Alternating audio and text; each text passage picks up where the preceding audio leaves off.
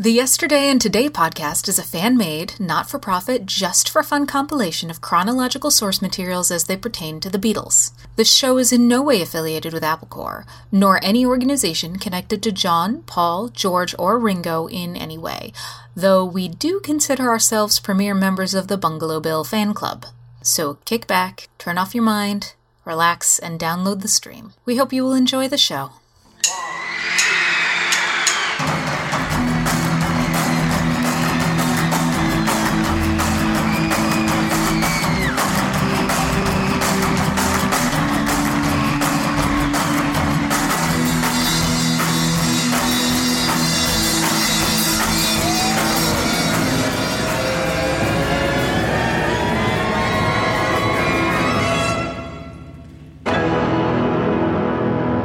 The Beatles, Yesterday and Today.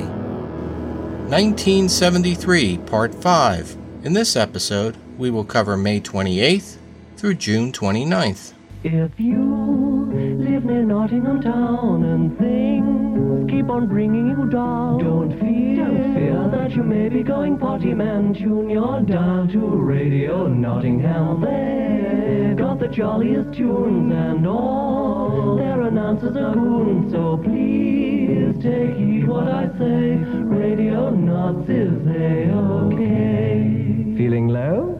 Get Nottinghammed.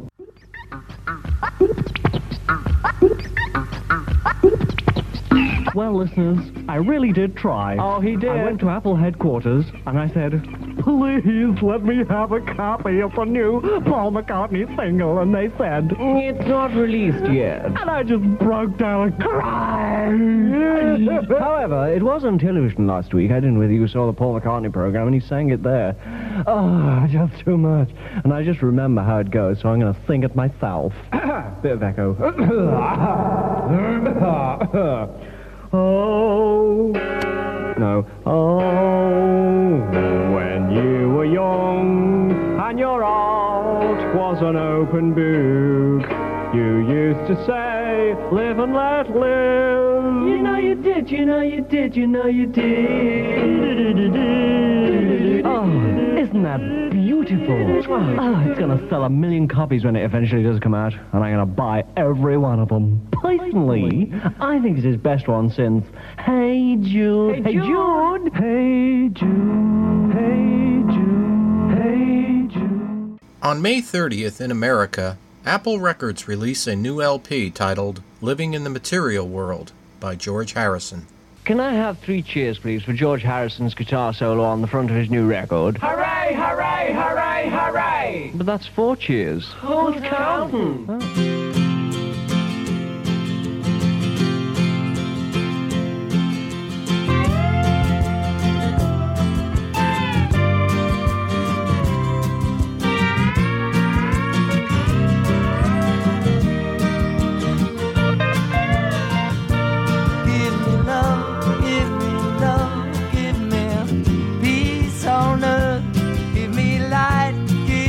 Life, keep me free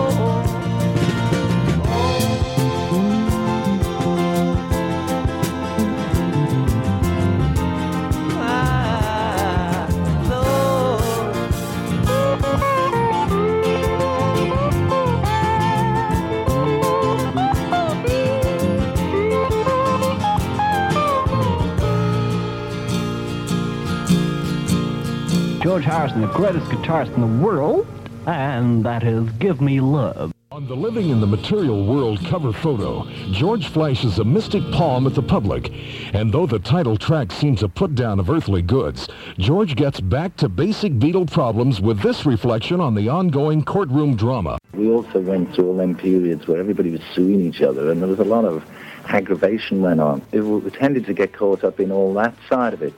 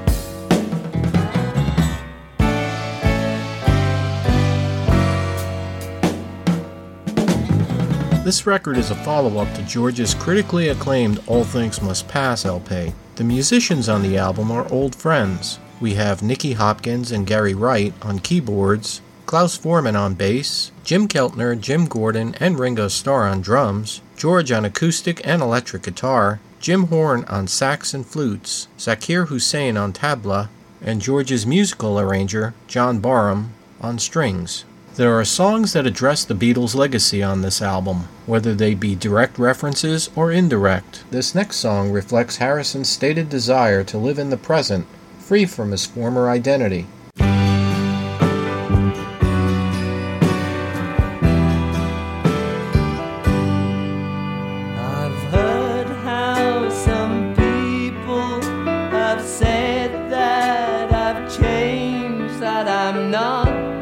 What I was, how it really is a shame. The thoughts in the heads manifest on the brow like bad scars from ill feelings. They themselves arouse. So hateful of anyone that is happy or free. They live all their lives without looking to see the light that has lighted the world.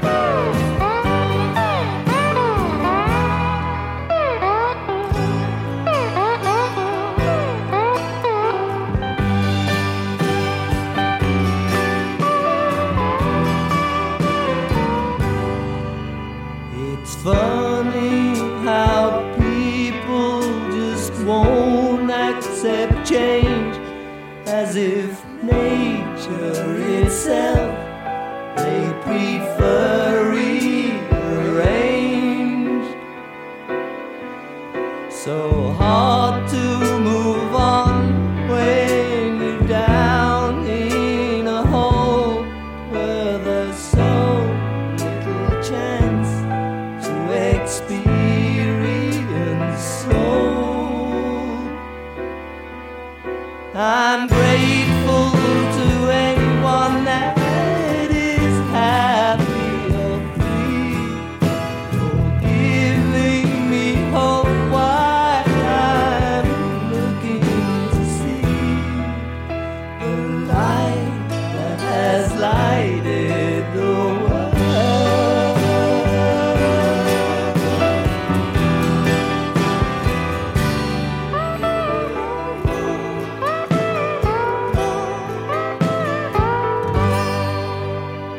There seems to be a far-off goal to this album, a shining light that Harrison isn't quite able to see yet, but his impatience shows through.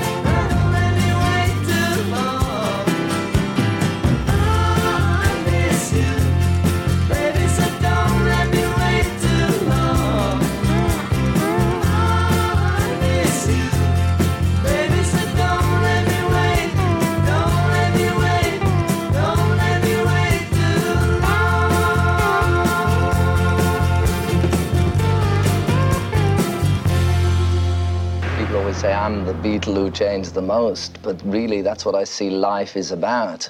The point is, unless you're God conscious, then you have to change, because it's a waste of time. Everybody is so limited and so really useless when you think about the limitations on yourself. And the whole thing is to change, try and make everything better and better. And that's what the physical world is about, is change.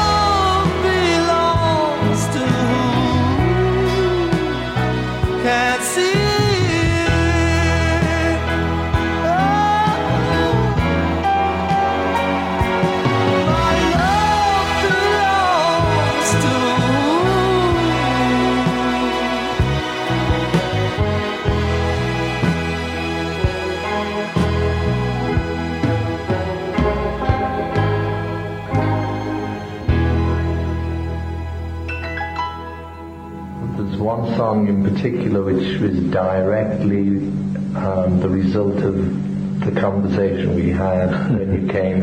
Yes, in your house. Yes.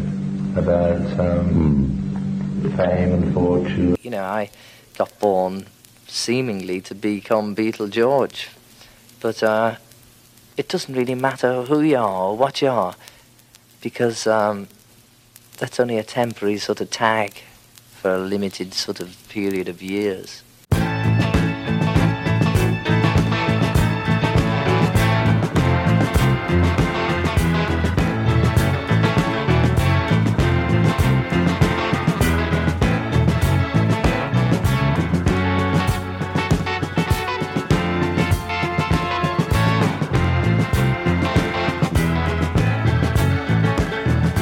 Living in the material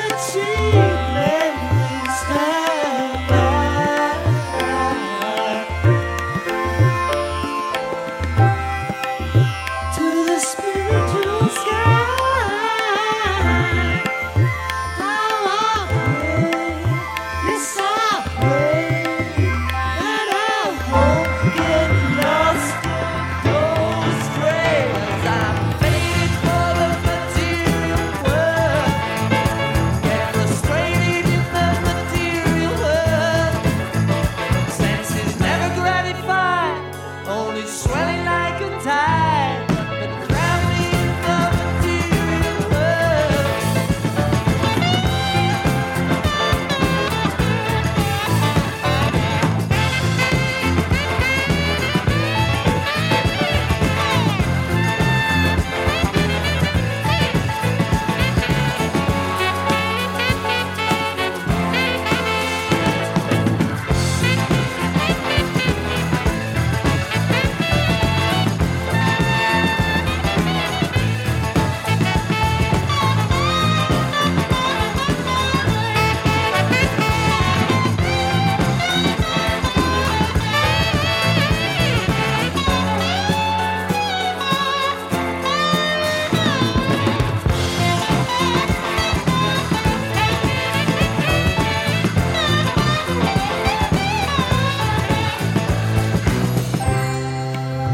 From the spiritual sky,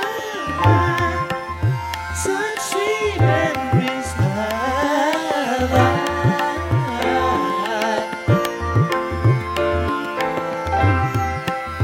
To the spiritual sky,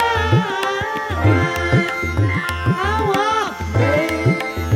Yes, I pray that I won't get lost and go astray while I'm living in the material world. Much giving in the material world. Got a lot of work to do. Try to get a message through.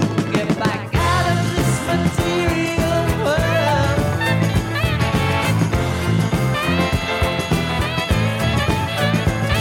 I'm living in the material world.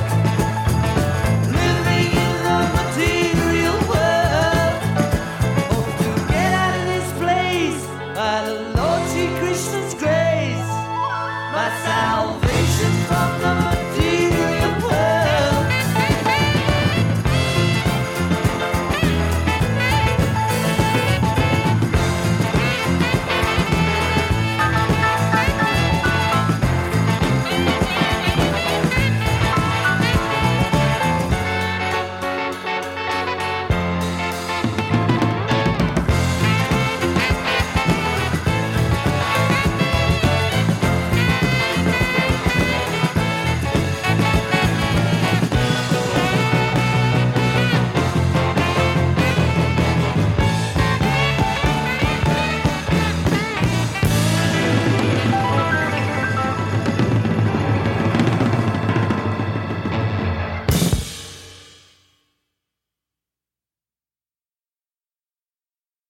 Side 2 opens with a song that carries a simple message on karma. I feel now that whatever I give, I get it back, you know. It's like there's an old proverb that says the smile you give out comes back threefold, and it's true, you know. If you can raise a smile, you do tend to get 2 or 3 back, which enables you to give 6 or 7 back, and you get 15 back. But if you kick somebody in the behind, there's a good chance somebody going to hit you on the head with his gun. That's karma.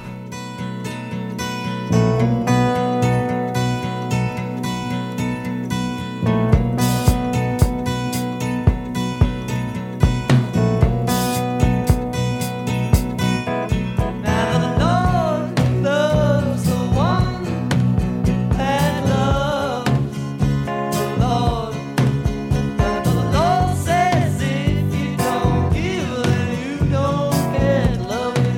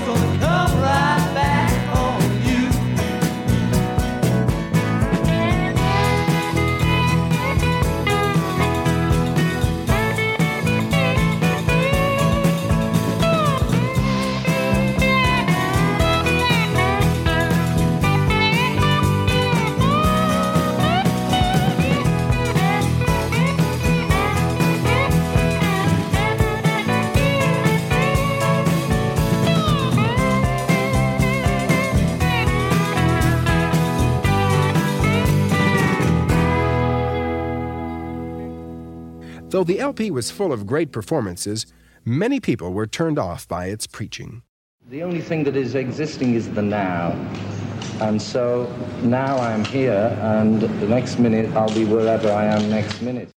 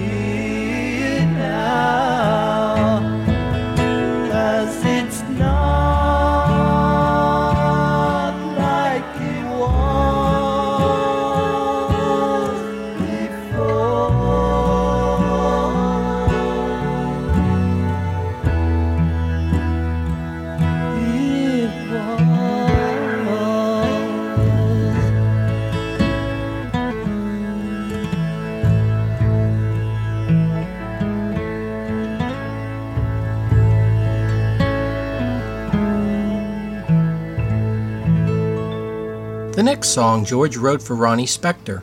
It is about his searching for answers in life. When we took the notorious wonder drug LSD, it was, we didn't know we were having it. John and I had this drug. We were having dinner with our dentist, and he put it in our coffee and never told us.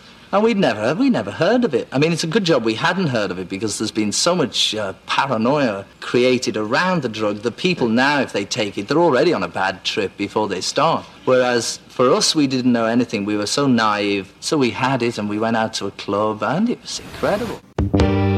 Way back in time, someone said try some, I tried some, now buy some, I bought some.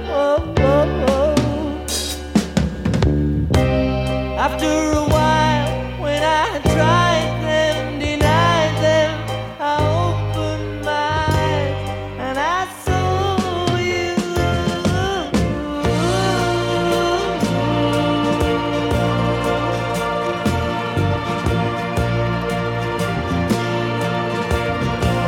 Not a thing did I hide, not a thing did I see, till I called on your love, and your love came to me.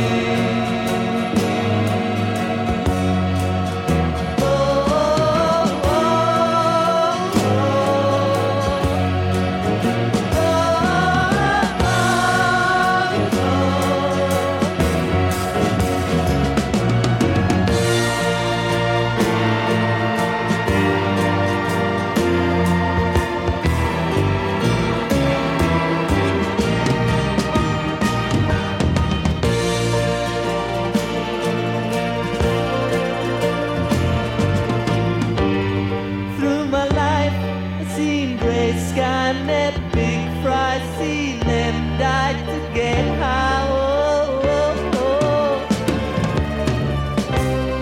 When it seemed that I would always be lonely, I opened my eyes and I saw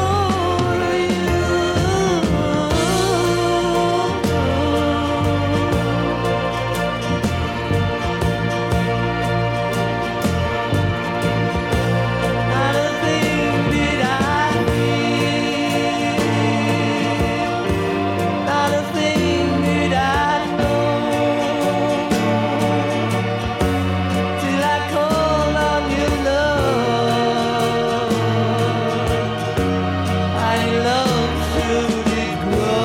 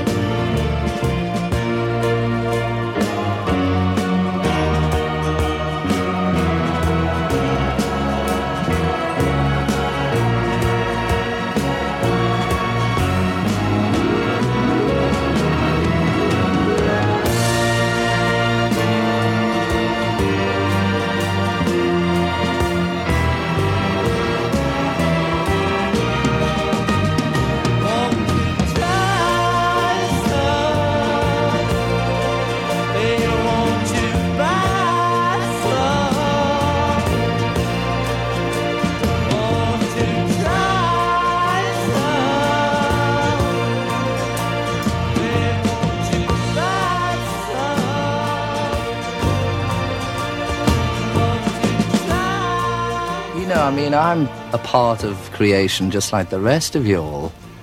And I get pushed and shoved around and tossed around like the rest of you all. And if you ever give a thought to why you're getting bashed about, it's usually because it's people like the presidents of the United States and our beloved Harold Wilson from Snotty Ash. And all the people who control our lives to a certain degree. I mean, that's why we're fortunate that they can't get you after you're dead. At least the way out is they can get you all your life and they can impose their naive or ignorance upon you and they can make you pay, which is really what your life is about. It's like school, you know. I'm interested in wars and deaths and killings and murders to the degree that I would like to see it not there, you know. I try not to think too much about it because if I did, I'd be so depressed I wouldn't be able to sing some tunes. The day the world gets round to understanding what it is,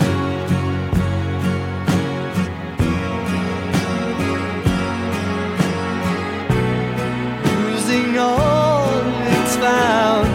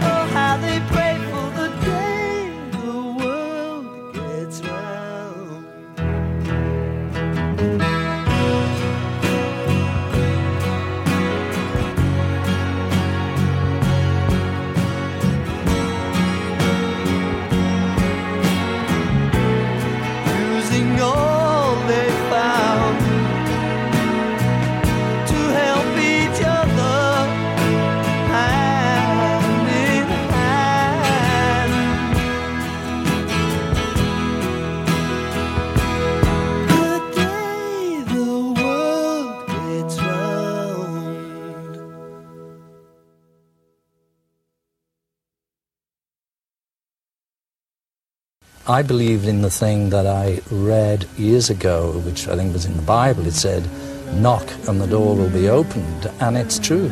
If you want to know anything in this life, you just have to knock on the door, whether that be physically on somebody else's door and ask them a question, or, which I was lucky to find, is the meditation.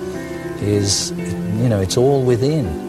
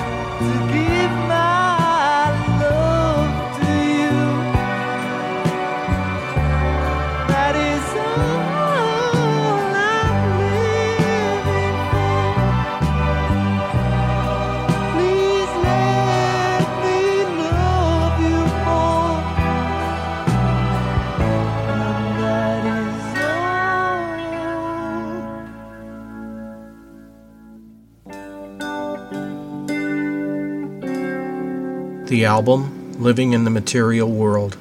Although the album sold very well, a large buying public found it to be too religious, and the critics bashed it.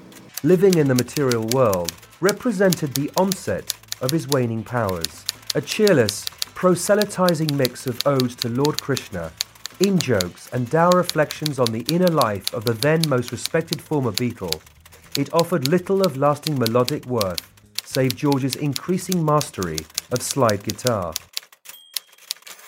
On the back cover of the album, Living in the Material World, George takes a jab at Paul's Red Rose Speedway LP back cover, whereas Paul alerts fans to join his Wings Fun Club. George alerts the public of a Jim Keltner fan club, stating for all information, send a stamped undressed elephant to 5112 Hollywood Boulevard, Hollywood, California. With the rising popularity of the new McCartney and Wings LP, Red Rose Speedway, the hunger for new Beatle product was high. Paul and Wings scored big with their new album, a curious collection of love lyrics and flawlessly produced songs that stayed in the top slots for weeks until getting nudged from #1 by George Harrison's Living in the Material World in June and July. With George's album heading straight up the sales charts, on June 1st, Apple releases Live and Let Die by Wings. It was written for the James Bond film of the same title by Paul.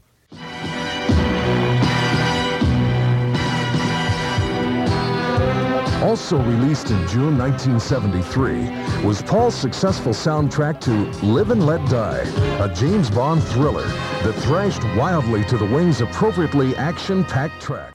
George Martin helps him arrange and produce the session. Here Wings drummer Denny Sywell recalls. Live and Let Die just had more a little bit of everything in it. The glitz and glamour of the movies, the little reggae, the ballads. That song just had a little bit of everything in it. And it was done in a heartbeat. It was like in and out of the studio in 3 hours. We knew, the band knew our parts. George wrote the orchestra parts. We recorded it live with the orchestra in Air London and George Martin studio, and did a couple of takes to make sure that all the notes were right. And then we did a couple of takes, and that was it. We were in and out of there. They slammed vocals on there and mixed it up, and it was like done in a matter of 3 or 4 hours. And the engineer was a kid named Bill Price. I'll never forget this guy. In those days, I smoked a lot of cigarettes, but this cat, man, he just chain smoked the whole session. He was something else, and he was very good at what he did.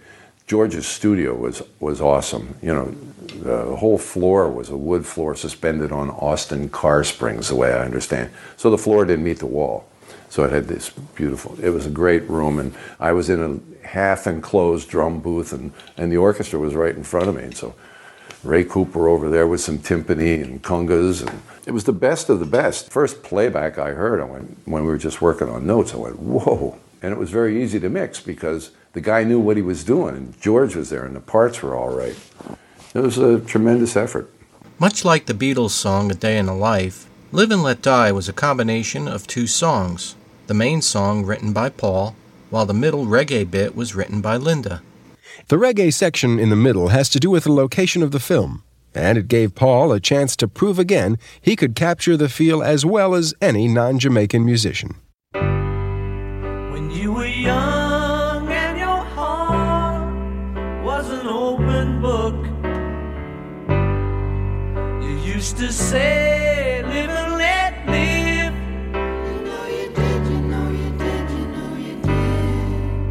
If this ever-changing world in which we live in makes you give in and cry, say live and let die. Live and let die. Live and let die. Live and let die.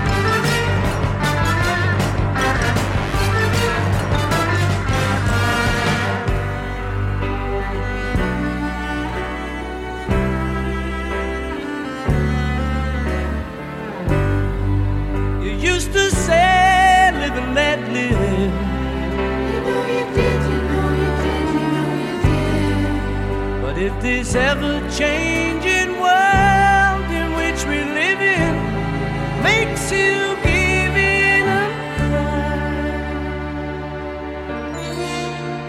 Say live and let die. Live and let die. Live and let die. Live and let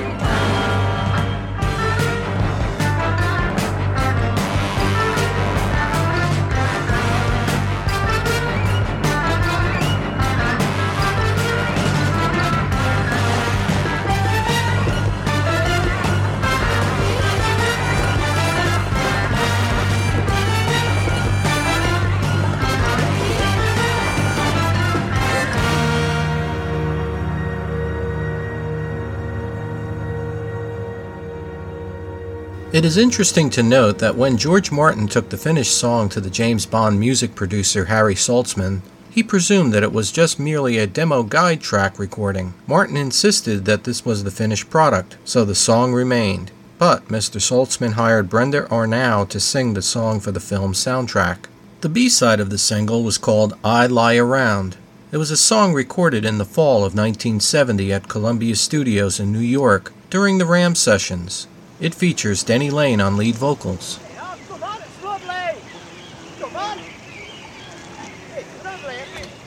This is the life in the country. Lovely. Come on, here. I'm going for a swim. Come in. Yeah!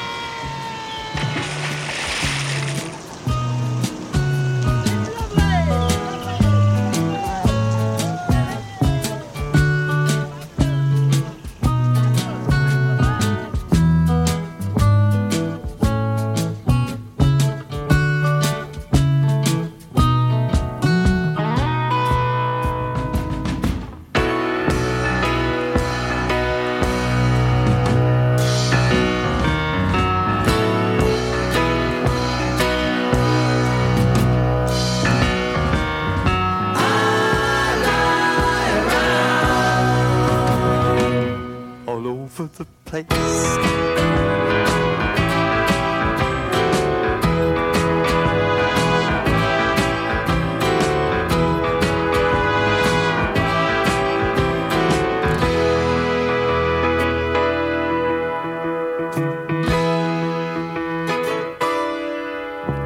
It seems that I have no choice in the matter.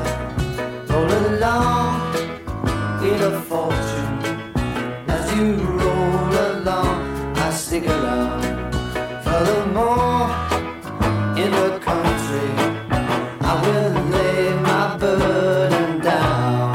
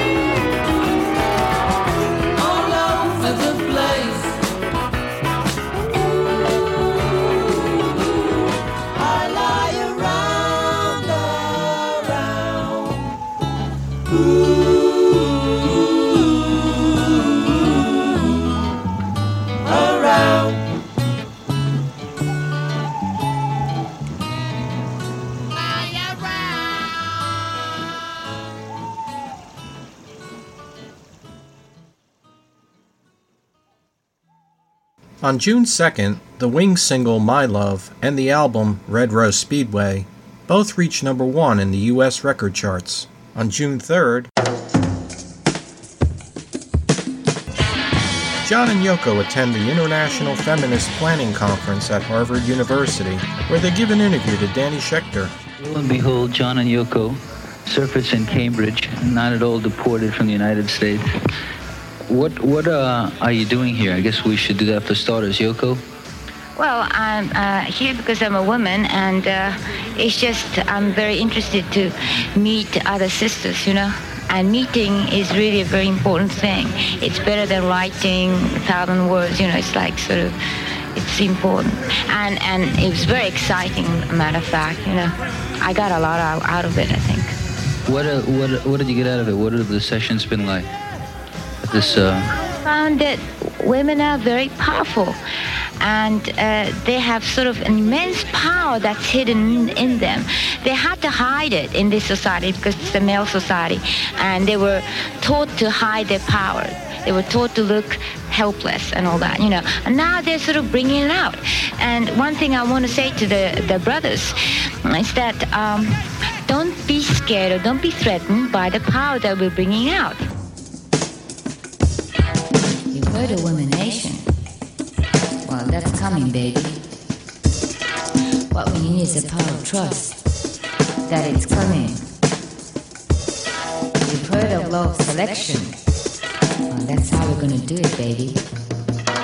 We allow men who want to join us, and the rest can just stay by themselves. How have you felt about this conference here and about your involvement, John, in the women's movement, as it were, or the feminist ideas? Well, my involvement started when I met Yoko. Although at that time there was no word for it, feminism, you know, but it was two artists living together, and she happened to be female, and she wanted equal time, you know, equal space, and that started a sort of dialogue between us, which went on, and then the sort of woman's movement came out around just about a year or two after we'd met, and it was sort of naturally related to it. And I think there are what quotes conservatives here, but there are the fringe groups too who are saying, is this important to be here with these conservatives or liberals or whatever you call them? But they're all here, you know, and the point about this thing is it's the first international feminist conference. And in that way, it's historic and important, the fact that they're all trying. 1, 2, 3, 4!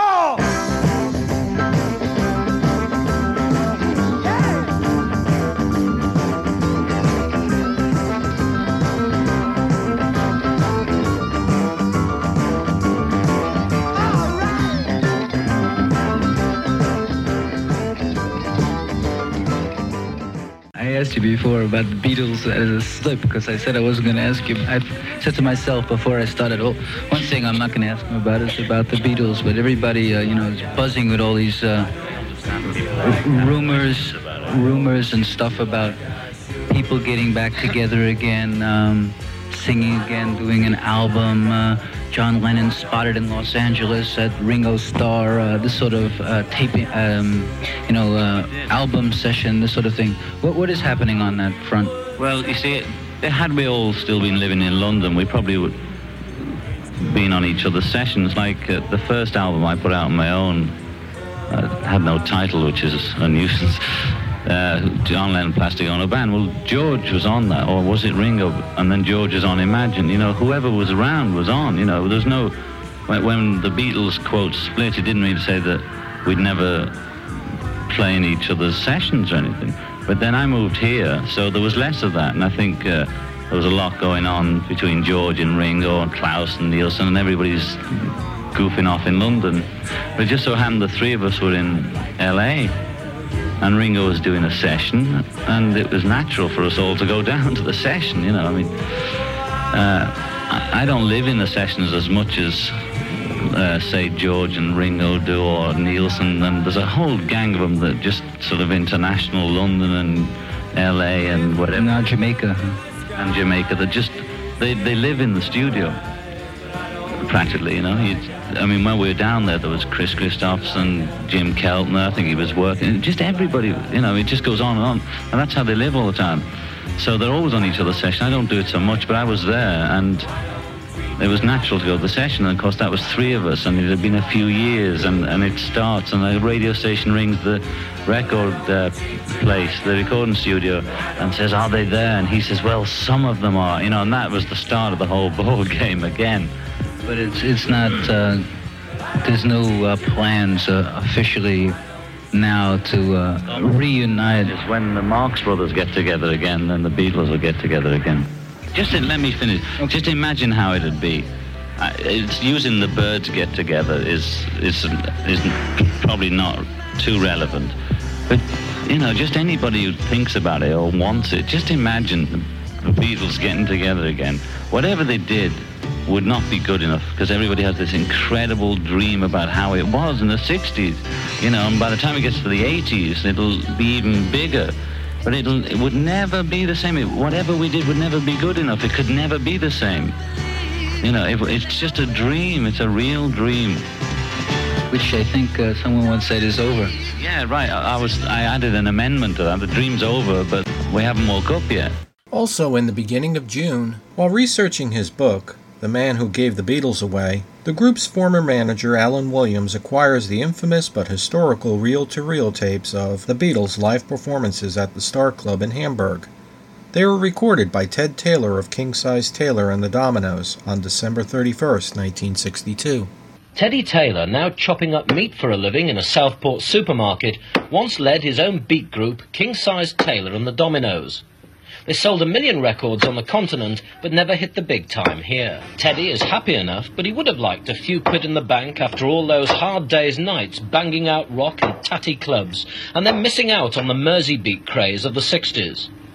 Well, now Teddy has had some luck. It's just possible after all these years that he might get his just reward. It's a tape recording. It's quite an old one. We put it on a new spool. This recording is unique. It's the first and only copy of the Beatles playing live. Teddy owns it, and it could make his fortune out of the beat business at last. This tape could be worth millions.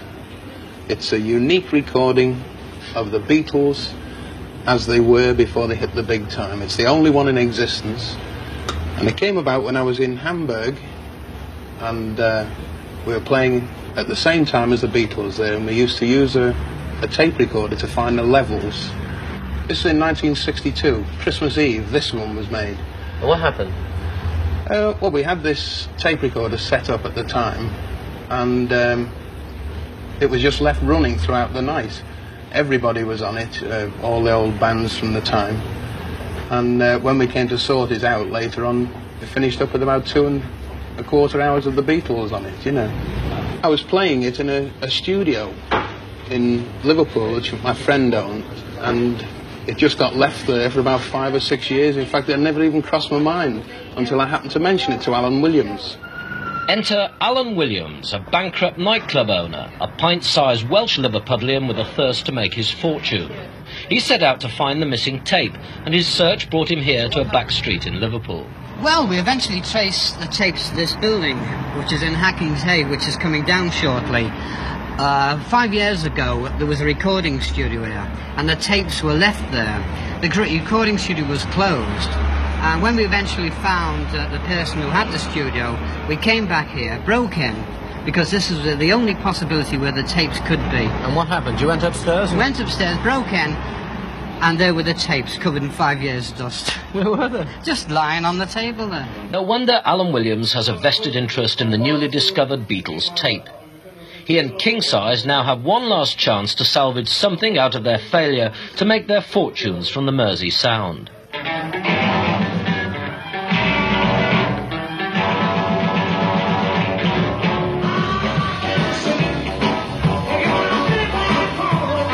Right, now, Alan, what's so special about that tape? Well, apart from its historical value, Ringo had just joined the group. I think it was Ringo's first professional job with the Beatles. And this was the Beatles' sound before they actually hit the big time. It's the greatest thing I've ever heard them do. Why? Because it is them in their raw, with no edges sort of cut or any studio tricks and things like that. That is the pure Beatles playing rock and roll. Now, what's it worth? Well, the mind boggles to what it is worth. I mean, nobody likes talking in telephone figures and things like that, but it's estimated if this goes out as a Beatles album, well, it could be anything, 8 million, 10 million, 20 million pounds. As much as that? As much as that. Well, an LP is £2. Now, the minimum sale that one would expect throughout the world must be about 8 million copies sold. I must confess, having heard a bit of it, that the reproduction isn't all that hot, is it? I mean, you can't hear their voices as distinctly as you would on a record. Don't you say that? It's marvellous. Well, no, it's true. I mean, the reproduction isn't as good as it could be. So what could you do to get around that? Well, the whole point is, the thing is, the condition it was done under, this is something that must be got over to the public. Conditions. The fact of the conditions that it was done under. It's a live show done between 2 and 4 o'clock in the morning. But nobody was at their best, and I think the people would appreciate this. What has been the major difficulty, then, that you've faced in getting this marketed? The major difficulty is that people were... record companies were frightened, it appeared, to touch it because of the legal aspect, copyrights, and whether we were legally, involved to be able to do this. Well, you eventually managed to get to the Beatles. We eventually got right to the top to the Beatles, and I had a fantastic meeting with Ringo and George. We hadn't met for 5 years, and we were there for 4 hours talking about old times. George finished giving me a present for Beryl of about 16 rubies, uncut rubies, and all sorts of little things like on the tape there, God bless you, Alan. And they liked the idea of it, and they said, sure. Somewhere along the line, they felt that it could be used, but they want 4 copies, 1 for each, and they will sort of dress it up and present it to Paul and John. At the moment, they're going through difficulties of their own. And as soon as this is sorted out, then we hope to have this out. So if the Beatles, in fact, say yes, then you're both going to be quite rich men, aren't you? I hope so. Yes, I hope so, sincerely. It couldn't happen to nicer people. What would you do with the money? Apart from buying a yacht and a Rolls, that's no problem, what we're going to do with the money. And I think I would commission a statue to the Beatles in Liverpool somewhere, as a memorial for what they've done to me. What they've done to you, though, was basically to fire you as the manager, wasn't it? Wait till you see the statue I'm going to build. And so the legal battle over the release of these tapes begins. Meanwhile, in Billboard chart news, on June 23rd, the album Living in the Material World reaches number 1 in the U.S. charts, bumping Paul's album Red Rose Speedway down a notch. On June 28th, the day that John and Yoko take part in protest demonstrations at the South Vietnamese Embassy in Washington, D.C., John, along with Apple Films Limited and Apple Records of New York, are sued by APCO Industries for a total of $508,000, approximately £203,000. Alan Klein sues John Lennon for $200,000. Alan Klein wants Lennon in the courtroom, that is. The latest money matter has APCO, the Klein Company, rejecting contract renewal for John, George, and Ringo, and going so far as to slap a $200,000 lawsuit on Lennon. APCO claims that on John's behalf, they paid various persons, corporations, and government bodies a total of $126,894, which still has not been repaid. But John is too busy fighting the U.S. deportation orders to take much notice. The charge is answerable within 28 days.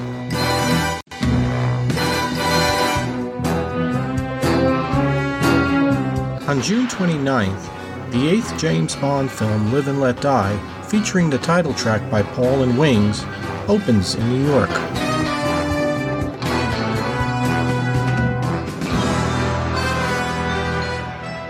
Also on June 29th, if your deputy, Mr. Fielding, who worked so closely with you and who carried out some of your missions connected with the conspiracy had absolutely no knowledge of the cover-up conspiracy, how do you so blithely assume that others on the White House staff and even the president did know of the conspiracy?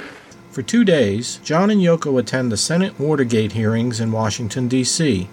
Well, as I say, I don't know how many other people on the White House staff knew of the conspiracy to, not my conspiracy, but the general cover-up conspiracy. I certainly know that I was getting instructions from Mr. Haldeman and Ehrlichman, and I know of my conversations with the president.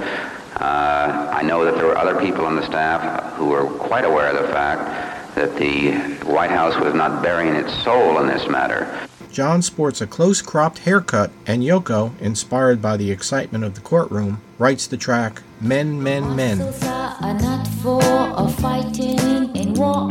Your lips are not for voicing opinions. Your eyes are therefore still look into. I want you to take your rightful position.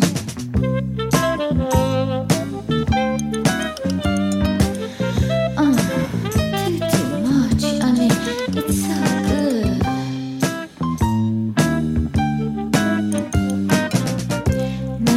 Man, grapes and nuts.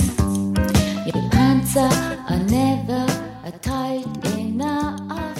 On June 30th, George's Give Me Love, Give Me Peace on Earth reaches number 1 in the American singles charts. An interesting note to the James Bond family of film scoring is that John Barry, who first made such soundtracks famous with his music to Goldfinger and other Bond epics, was one of the original English rockers. Coming up, Ringo's sure of a smash with Photograph. Paul and Wings drive Helen Wheels up the charts, and John has chord and country hassles.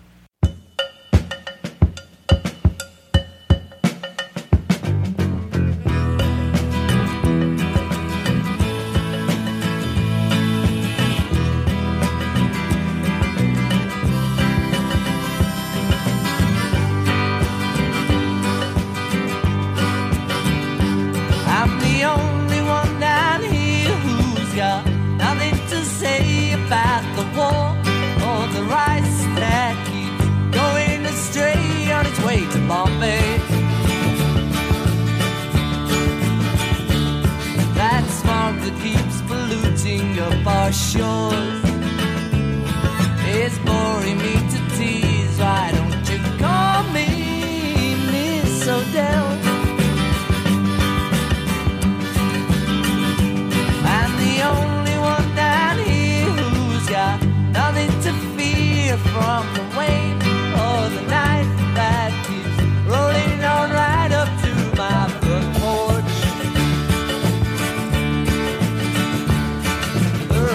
Players broken on the floor, and Benny can't restore it. Won't you call me Miss Odell? I can tell you nothing new has happened since I last saw you.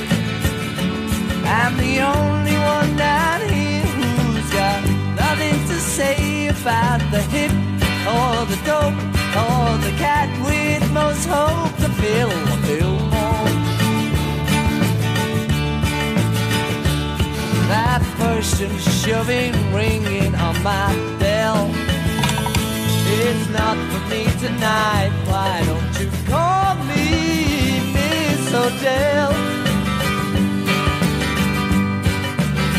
Why don't you call me Miss Odell?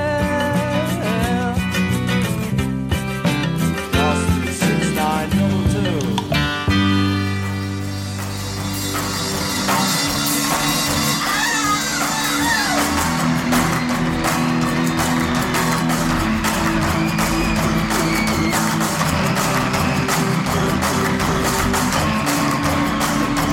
For more information or to contact the show, visit yesterdayandtodaypodcast.wordpress.com or email at yesterdayandtodaypodcast@gmail.com.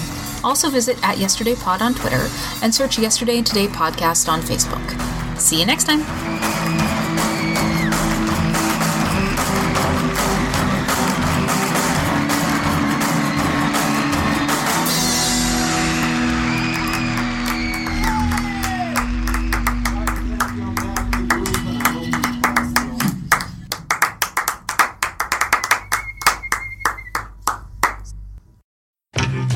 I'm Paul Kaminsky. I'm James Kaminsky. And I'm Wayne Kaminsky. And we bring you the Kaminsky family of podcasts, Yesterday and Today, and the Third Men podcast. You might know me from one of those dumb voices I do, or my dad from his better show than ours. Wow. And we're here to tell you about some cool merchandise you can pick up for the shows. As we mention in each episode, we do not in any way profit from these shows whatsoever, but to break even on some expenses, we have put up some cool merch that you can pick up to help support the show. Yes, some fun apparel, things you can put on yourself. Are we going to be selling Marks and Spence underwear? Don't worry, we will. You can head to our social media pages. That's facebook.com/Yesterday and Today podcast or facebook.com/thirdmen. Or you could head to society6.com/Kaminsky Family Podcast. That's society6.com/KAMINSKI Family Podcasts. Yeah, keep our lights on. I'm in the dark. Dad, any words of wisdom? Hello? The lights just went out. Guys, we need your help. Buy stuff. Perhaps a coffee mug that you can enjoy a beverage out of while listening to our shows. And if you haven't got yours, please send forth in and get a free one. All right. Thank you, Dad. All right, we'll see you on the podcast, folks. Bye. It's audio. You can't see me. For God's sake.